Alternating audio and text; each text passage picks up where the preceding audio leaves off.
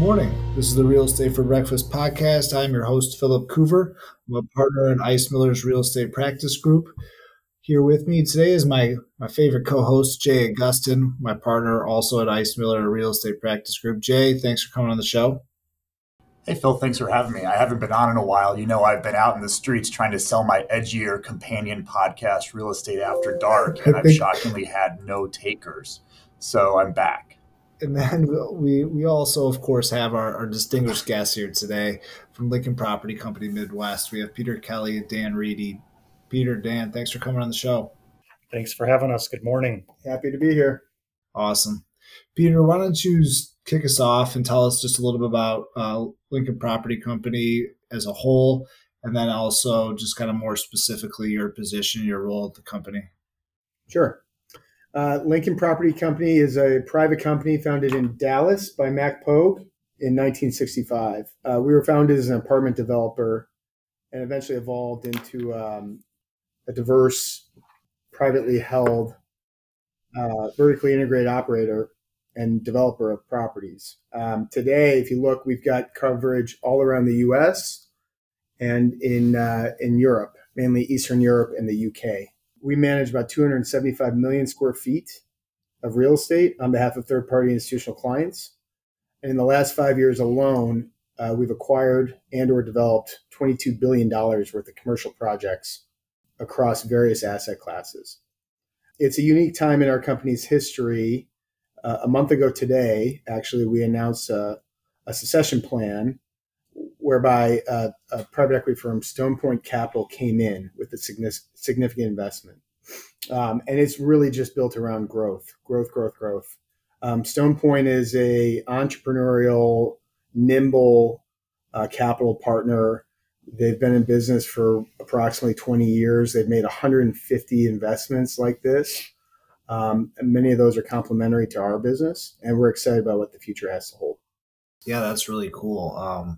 We're definitely going to get into that and kind of the growth mindset and what you all are looking to accomplish. We're going to hold that thought for just a second, and we're going to introduce Dan. Dan, why don't you give us a similar explanation of your role at the company? Yeah, sure. So I started about 3.5 years ago at Lincoln Midwest office here in Chicago.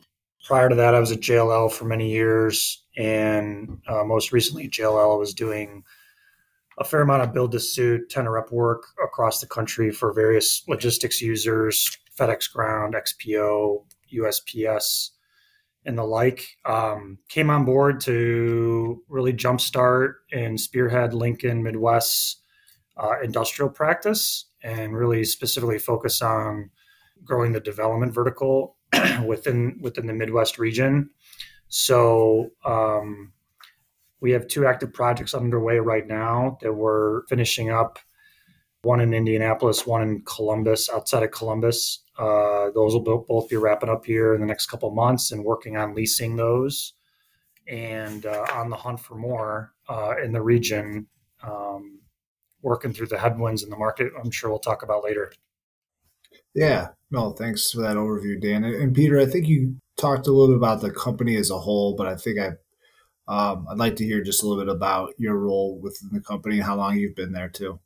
Sure. It's almost 11 years to the day. I am the EVP and the regional partner for the Midwest.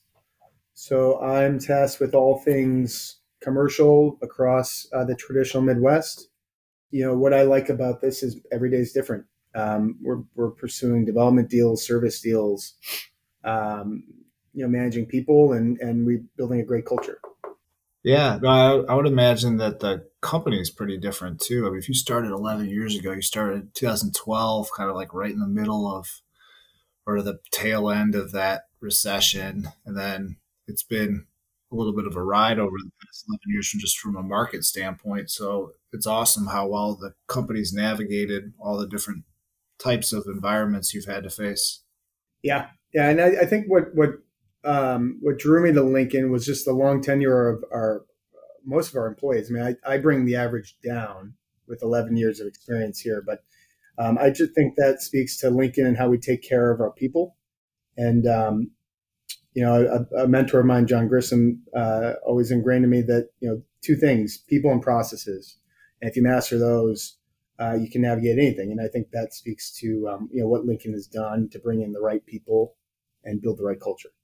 Dan, one of the questions that I had, kind of building on Peter's thoughts on people and culture, and kind of the longstanding nature of the Lincoln Property Company kind of setup and leadership. How has that impacted your approach to the headwinds that you guys are facing in the marketplace right now? Right, obviously, the debt markets are tight. Capital is not exactly sure whether it's time to put money in the market or kind of hang back. There's disconnects between sellers and buyers. What do you think? What is Lincoln's unique advantage given its culture and kind of approaching opportunity in this current market?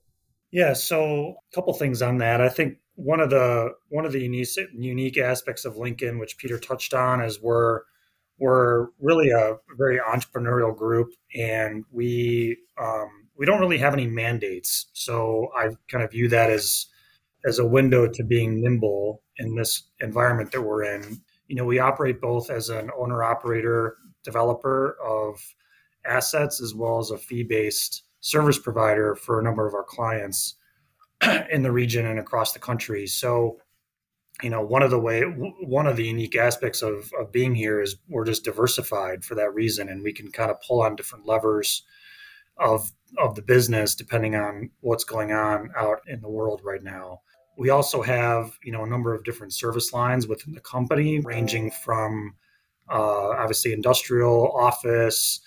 We have a burgeoning data center practice that we're partnered with in Columbus, Jay, as you know. And there's some other kind of new announcements in the works for some of our other verticals that are coming to the forefront. So it's really kind of a special place because of how small and nimble we are, but also just kind of how wide and deep we go from a service level standpoint and product type standpoint.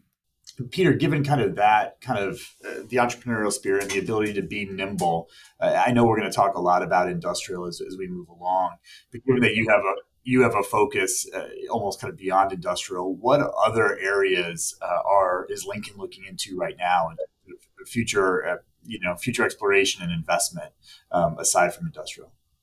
We are, as a company, firm believers in mixed use. I think our pipeline today is roughly 22,000 units with an aggregate dollar value of $11 billion. And that's not something we've necessarily focused on in the Midwest, but that's something that we do plan to focus on here very, very soon. I think, our job is really to be the local market experts, right? We always partner with capital, and they're looking for us to tell them why to do it. And so we're always looking to get ahead of trends and really get the story out there as to why you should be in a market like Columbus or why you should be in a market like suburban Chicago. So it's not necessarily product driven, although some product types are easier. It's more about creating the narrative and executing on that story. Does the Stone Point investment introduction change your relationship with third-party capital, or will there still be a robust pursuit of your historical third-party capital providers and new relationships as you explore future projects? It doesn't change a thing from the outside. So we are still looking to operate in a GP role. We bring our own capital. We're highly selective because it's our own capital, and nothing will change from that perspective. One of the things we like to do in this podcast is just kind of think about what's really good asset classes right now, what's hot right now, and what will be hot over the next year. And so you mentioned mixed use. Is that could it be a focus to develop mixed use? And you say mixed use, just I take that as retail and multifamily together, residential and commercial. Is that what you're looking at? Usually, it's not industrial and residential together. Typically not. Yeah, I think it really depends on the geography, right? There are parts of the West Coast where office is prolific, creative office, and those uses are more prominent than what we probably see in the Midwest, which is probably more traditional retail with resi above. We do have a site in an urban setting that was slated for office, And we're taking a step back and we're reevaluating that right now. I think the highest and best use will be some sort of complementary combination of office and either hospitality or resi. Um, those uses tend to work in terms of parking demand, since your office workers historically work during the day and your dwellers need the parking at night primarily. But we're going to look to do more of that. I think probably Midwest is more likely going to be a combination of retail and resi. There's a new term that I heard earlier this week on a Lincoln call called beds and sheds. So I think that kind of speaks to what we're thinking, right? I think over the next couple of years, obviously office is tough while we try to find our floor, but we have seen no slowdown in terms of demand on the resi side and on the industrial side. Peter, you may not know this, but it seems like you and Phil must have connected before this podcast, because there's no, look at it, if you could see his face, there's nothing he likes more than being able to like hit it with a phrase that's going to resonate. Like I could, as soon as you said beds and sheds, before he even started to smile, I knew he was going to love that. So thank you so much for bringing it. So we have our title for our podcast. Like we've got the whole thing is now like all neatly delivered and packaged with the beds and sheds. Credit to Lincoln Property Company for propagating the term. Dan, in terms of your development efforts and specifically your focus in industrial logistics development, I know you're also working with your data center folks. You mentioned hitting on Columbus, hitting on just outside Indianapolis. Are those geographies you're looking to potentially double down on as you explore opportunities, or are there other spots in the Midwest that you find potentially attractive right now? Yeah, I definitely starting with Columbus in Ohio. There's a number of reasons we like Columbus. It's the fastest growing metro in the Midwest. It also is one of the primary regional hubs for logistics in the Midwest. You can access 50% of the U.S. population within a day's drive. So it's got kind of the two critical elements of being a great distribution market for those two reasons. You've got headcount growth and just access to rooftops and people. And then on top of that, it is just a very business friendly. Columbus especially is a very business friendly metro area. They've done a tremendous amount of work to kind of streamline their economic development group called One Columbus. They do a lot to make things easy for users who are coming into the market looking to open a new plant or a new major distribution hub or whatever the case may be. There's also a lot of collaboration and cooperation between the economic development agencies, the municipalities, and the utility companies. So we've seen a lot of really proactive work on behalf of the utilities and municipalities to set the table for users to come in and really plug and play, whether it be access to power, water, upgraded roads, rail access, you name it. Those are just kind of high level why we like Columbus a lot. Intel liked it a lot too. Obviously, they're planning that major chip plant there outside of Columbus in New Albany. I also think we're going to see Honda announced an EV battery plant in Fayette County. I think we're going to see more of that, especially in Ohio and in Michigan as well. Anywhere where there's kind of established vehicle car manufacturing labor pools that folks can tap into with access to rail, transportation networks, et cetera. So yes, Columbus for sure. Columbus is also a big data center market as well, and a growing data center market. So that helps kind of diversify the business case a little bit for certain areas where you could do either industrial or data center. Indianapolis, yes, I think Indianapolis has a little bit more development in the pipeline than we'd like to see, but it's still the crossroads of America, 5 interchanges or 5 interstates cross there. FedEx continues to expand their air hub now. Indianapolis is I think a top 5 air cargo hub in the U.S. now.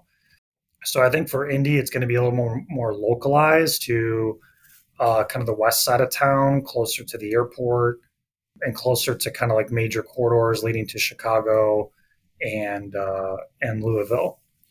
And then, of course, there's Chicago. Within Chicago, it's really kind of a question of where. We like Southeast Wisconsin, kind of the northern corridor, quite a bit. Parts of DuPage County, closer to the airport. We're not alone there, by the way, in that interest level. But I do think Southeast Wisconsin, in large part due to the investments that the state has made to enhance the 94 corridor and create all those interchanges leading up towards Milwaukee. And again, you've seen a lot of investment from municipalities related to the Foxconn plant that I think are attractive to us for that reason. Yeah, outside of that, Minneapolis is a good market again for population growth, but not a great distribution hub. It's really just an end user market. And Detroit has some positive metrics as well, which we're just starting to kind of explore this year. In the exploration of Southeast Wisconsin, do developers and potential end user tenants feel comfortable in being able to pull the labor market from Illinois across the border, or is the workforce generally generated from the state itself? So what we've seen is a lot of the workforce actually in Kenosha, specifically in Kenosha County, actually travels outside of the county for work. So for that reason, I think it hasn't experienced any kind of distress yet in terms of the deep labor pool. I do know that housing is an acute demand there, or just because of the lack of product. But I do think we're going to see more rooftops, more apartment units being built in Southeast Wisconsin just because of folks relocating from Illinois and wanting to be closer to that kind of burgeoning labor pool up there. Uline is another group I didn't mention. They just continue to invest in that area. I think they're like 7 million square feet or so under roof for warehouse product in that market, which is just amazing how fast they've grown in a short period of time. Yeah, it seems like an opportunity for some beds and sheds up there in Kenosha. Yes, for sure. I also like the Columbus discussion. I was on a construction call with like our construction team members on Friday, and they were just talking about all of the construction work and projects that they're seeing in Columbus. Just further to what you're talking about, like I haven't heard so much Columbus talk outside of college football season in my life, but there seems to be something in the water there with how they're. And I think it's a lot of what you had to say, Dan. It's like a lot of what the government, the local state and local government is trying to foster development there, and it seems like it's really working. So yeah, we like it a lot. I think we're going to continue to try to do more there, and I think they're poised to really capture a lot of the kind of the reshoring and manufacturing boom that I think is coming. Dan, a lot of it may be self-explanatory, but could you expand a little bit on the importance of having a partner in your local government when looking to develop a property? In observing how it played, in and around the Columbus project, it just seemed like it was able to move things along, expedite things, make it more attractive to third-party capital. But maybe talk a little bit about your experiences specifically with that government and the aspects of that governmental engagement that really made that project sing. Yeah, so our experience in Columbus, Jay, as you know, we have our project is in New Albany, Ohio, and New Albany is actually very unique, at least in the Midwest regions we cover, because they have this basically land development entity called the New Albany Company that is a kind of a go-between between end users as well as developers like us and basically farm owners and the municipality. So they really make developers and users' lives a lot easier to come in and build product and streamline kind of the approvals process because they've effectively set the table. They'll take care of things like wetlands permitting, rezoning of properties, obviously going into Farmer John's house to buy the property in the first place, doing an assemblage if it's needed, just kind of taking care of some of that upfront blocking and tackling that can just be very time consuming and fraught with delays and challenges and difficult sellers and approvals from the federal government for wetlands mitigation, just all those things. They've been a tremendous asset to us in that community for that reason. And I think a lot of other folks are taking note of that as well, as we've seen with Intel and other major users coming to the market to establish a big presence. Well, it would be 2023 if we didn't talk a little bit about just the challenges in the market. Construction costs, interest rates are higher, potentially going up further. Could you just tell us a little bit about what you're seeing in terms of challenges in the market as to development? Yeah, I can take that. It's kind of multifaceted. I think really starting with the banks, and obviously interest rates have gone up, loan to cost ratios have gone down. On top of that, now some banks are just totally redlining certain markets that they may have overexposure to right now with existing supply. You're also seeing most banks institute recourse loans, which can be something that we definitely steer away from. So those are some challenges. I think the banks have to do what they need to do with regards to interest rates. But the other thing that's really hampering them is the capital markets activity or lack thereof. So you're seeing a lot of groups exercising extensions on construction loans, and just because they're unable or unwilling to sell the industrial product that they've built in this environment that we're in. So banks are having to extend these loans, and they're unable to get recycle the cash for new loans. So that's been a little bit of a big issue, and it's really kind of trickled down. If you can't get debt, you can't really do anything else unless you're a big REIT like a Prologis or a Brookfield or a group like that who just built on their balance sheet. Capital markets, I think, are thawing out a little bit. I've seen a handful of comps, I should say, in the Midwest just over the past, call it 2-3 months. So maybe that'll help give some folks some price certainty to go out in the market. However, with like the January jobs report coming out as high as it did, I think Powell's going to ratchet back up the interest rate increases, and I don't know what that's going to do to the market. I think just to build on what Dan said, I mean, we have a math problem. We don't have a demand problem. Right. And when you look at what Prologis is predicting, despite the 10% rent growth we're seeing across the country for industrial, they're anticipating a 60% decline in development starts. And that translates to a lack of new product, even though the demand is there to prop it up. So we're expecting 275 million square feet of deliveries in calendar year 23. If none of that space were to lease, that would take our national vacancy rate up to 5.9%, which is well below the long-term average. So 5.9% if we delivered 275 million square feet and didn't lease a single foot. I've had recent conversations where a lot of on both the tenant side as well as the landlord side, just about their worry about their just lack of vacancies, lack of options, and I mean that has to just come out in terms of like an increased rent, right? Like that has to be what will happen if there's just nowhere for companies to go. Yeah, I mean we're absolutely seeing renting increases. It seems to be very localized though. Certain markets and certain kind of tenant sizes are seeing more rent growth than others. Like Columbus has seen a lot of rent growth for the smaller users, not really much at all for the bigger users. When I say smaller, call it less than 75,000 square feet. Indianapolis, the rent growth has been a little more muted. Same thing with Chicago. It's really just it's kind of hit or miss. I think in general, rent growth is going to continue to tick up, but time will kind of tell if the demand kind of keeps up with the supply that's in the pipeline in the market, and that's obviously the $1 million question that everyone's got their eyes on right now.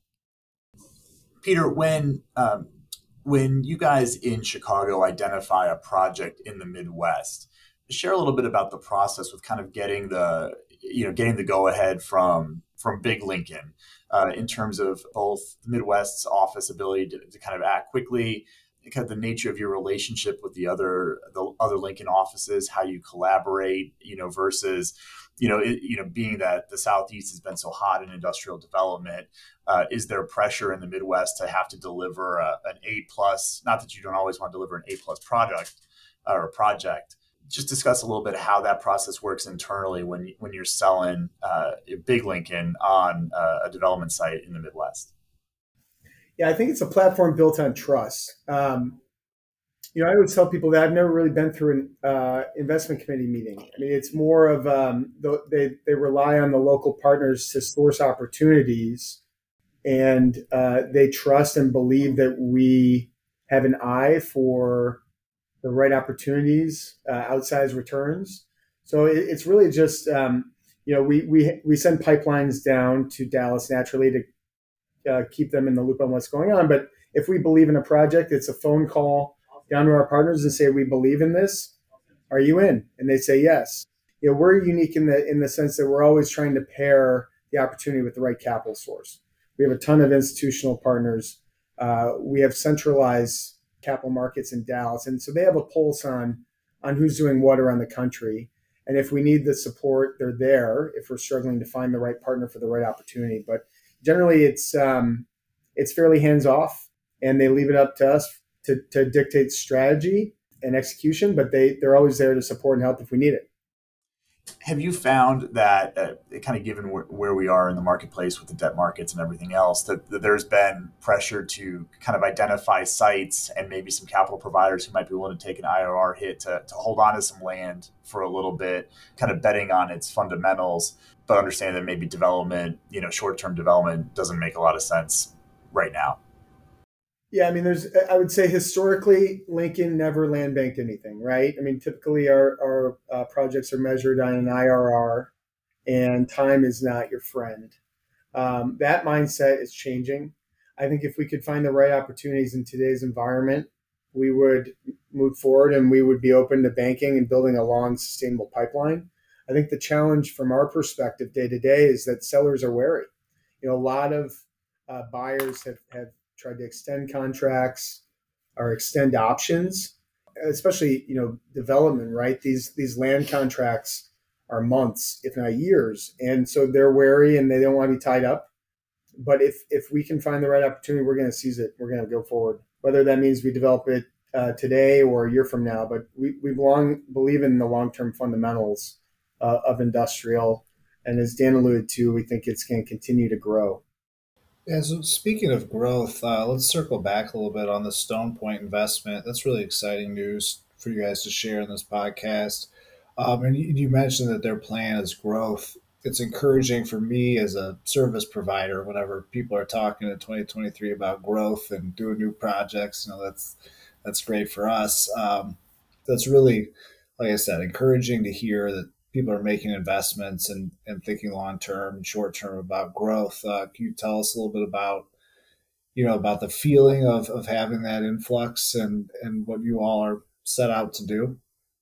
Yeah, I mean, I think underwriting a company like us is extremely challenging, right? I mean, we've got our hands in a bunch of different opportunities, but at the end of the day, we are a diversified company, and we cover a lot of ground. What's unique about Lincoln relative to some other traditional developers is that we have an investment advisory business, and I think that's a logical place for growth. Our Chicago office is unique in the sense that we share space with our advisory group, and they manage roughly $5 to $6 billion of assets for state pension funds.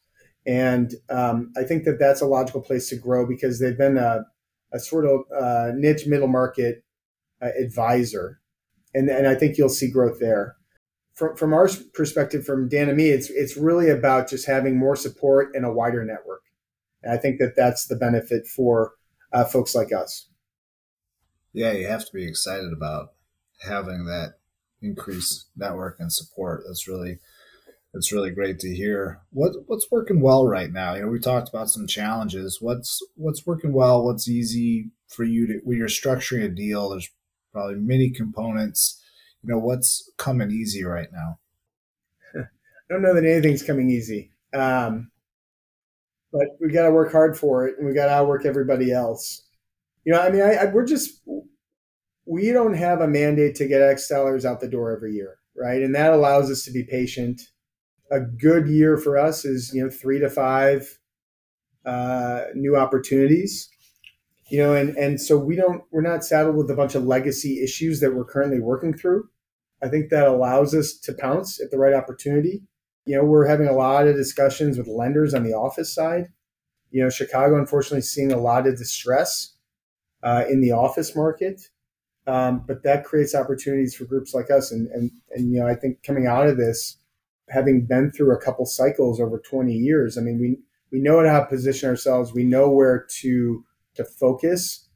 And I think that that's something, in addition to Dan's efforts and some of these other efforts, is that we're going to try to align ourselves with the right office opportunities, because we're believers that demand will come back at some point.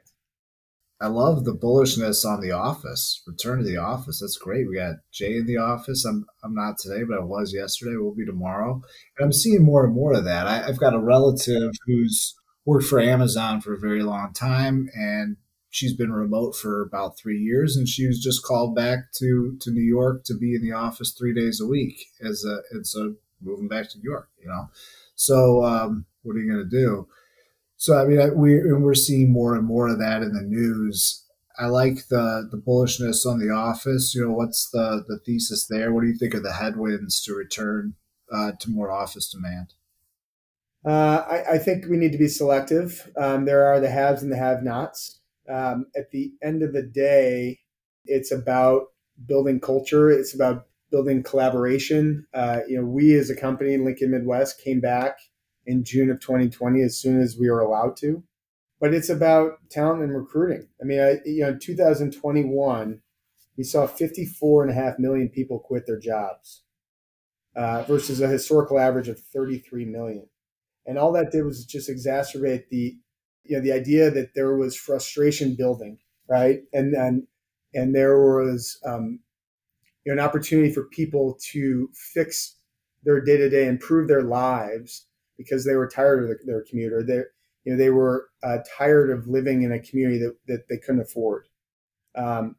So coming out of it and up until about last summer, we saw robust demand in the trophy space, in new construction. The commodity space was getting left behind. And I think, when you think about, the U.S., they spend $5 trillion on salaries a year. And in comparison, companies spend $178 billion annually on rent. It's not about rent. It's about talent, and it's about the right people. And we all like to think that our jobs are really important, and that the rent is one of the biggest cost items and one of the most important decisions these companies can make. It's not. It's about getting the right people. And that translates to the warehouse side too. When you look at supply chains, labor is 25% of the cost structure. So it's about having the right location, the right space, and that's ultimately going to translate to a more efficient and productive company. So for all those reasons, we believe in office. But again, we get paid to be selective, right? Our clients look to us to have that inside knowledge on what is the right opportunity, the right location, the right amenity type. If it's outdated, what are the right improvements that will drive demand? And I think that's why you saw unbelievable absorption in office buildings that were constructed after 2016 up until last summer. I think that going forward, when people get clarity on where our economy is headed, you'll continue to see robust demand. But it's going to be trophy space. It's going to be modern space. It will not be commodity space. And so that leaves a lot of people kind of with the puzzle of, what do we do with this? Is it ripe for conversion? Can we reuse this structure for alternative uses? In the suburbs, we have not seen alternative use. The highest and best use probably is industrial, but most communities aren't willing to embrace it. Downtown typically has the benefit of converting to hospitality or multi. Coming out of the GFC, the Central and East Loop saw, I think, 3 million square feet of conversions. And all that did was boost rents by about 30%. So we'll see how this plays out. But, for all those facts and all those reasons, we believe in office long term. It just needs to be the right opportunity. Dan, one of the things that Peter touched on was the importance of recruiting talent and talent that's aligned with your culture. We've always been hard to see in working with the Lincoln team that you guys are constantly growing, constantly adding, talented people. What is your sales pitch to folks who are looking to come aboard at Lincoln? What distinguishes that work environment? What brought you from JLL, and what keeps you there? So, kind of some of the things we've touched on before. It's an entrepreneurial environment. There's really no mandates. Whatever lane you want to kind of drive down, you'll be supported to pursue, those whatever goals you may have. One of the things, I think the people are great. Everyone's kind of rowing in the same direction. It's a small, kind of tight knit group. It's very, very flat. So I think for people who like to kind of roll up their sleeves and get their hands dirty and kind of bootstrap things together, it's really a great place, and it's a very rewarding place. There's not a lot of bureaucracy here to get things done, as Peter alluded to. So there's kind of a lot of runway to kind of grow and take things where you want to go, and you'll be supported along the way. And just to build on that, when we're out recruiting, people always ask me what the strategy is, and I turn it back to them and I say, well, we wouldn't be sitting here if I didn't want to hear what you think the strategy should be, right? You're the expert in that space. You tell me what we should be doing and help us execute it.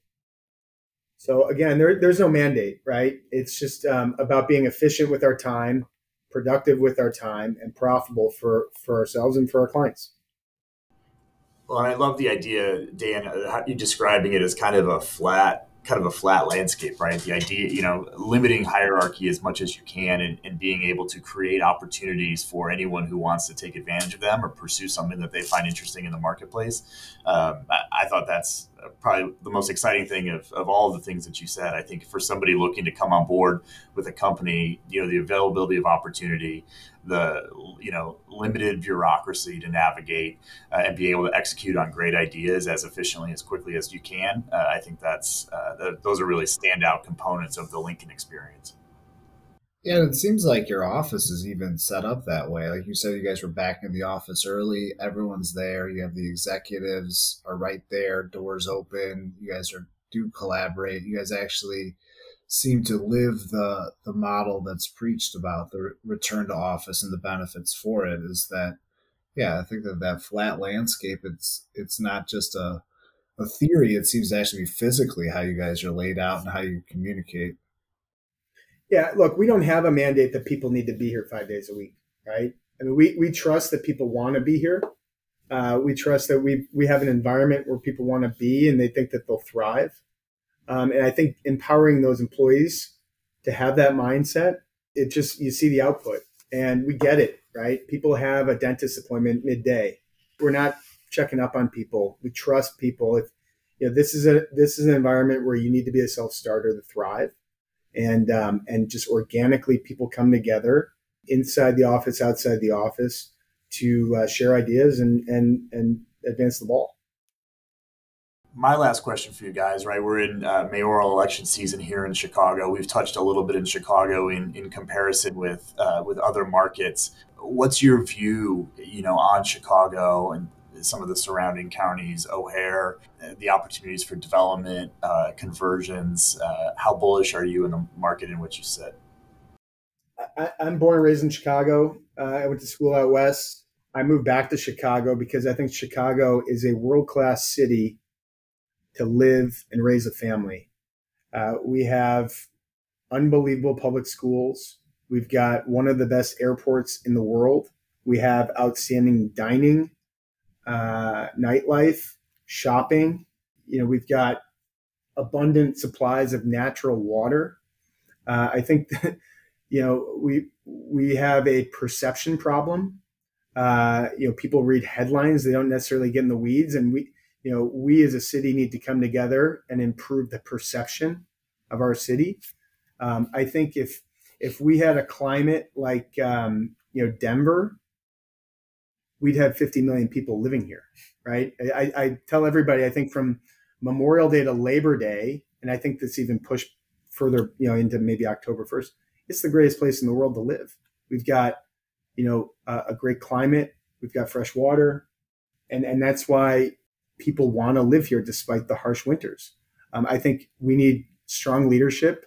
We need everybody to rally behind our leaders and improve that perception problem, because we are the Midwest hub.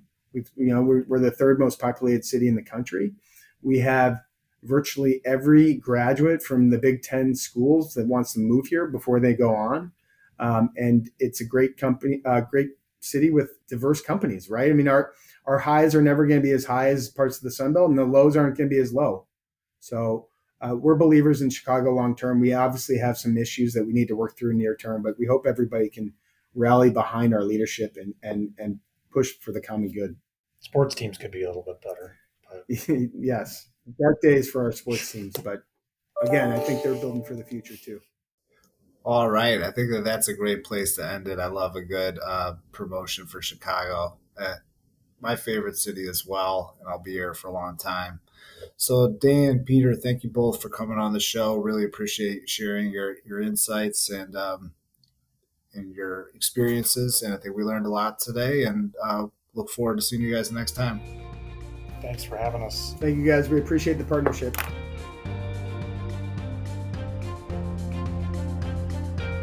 This publication is intended for general information purposes only and does not and is not intended to constitute legal advice.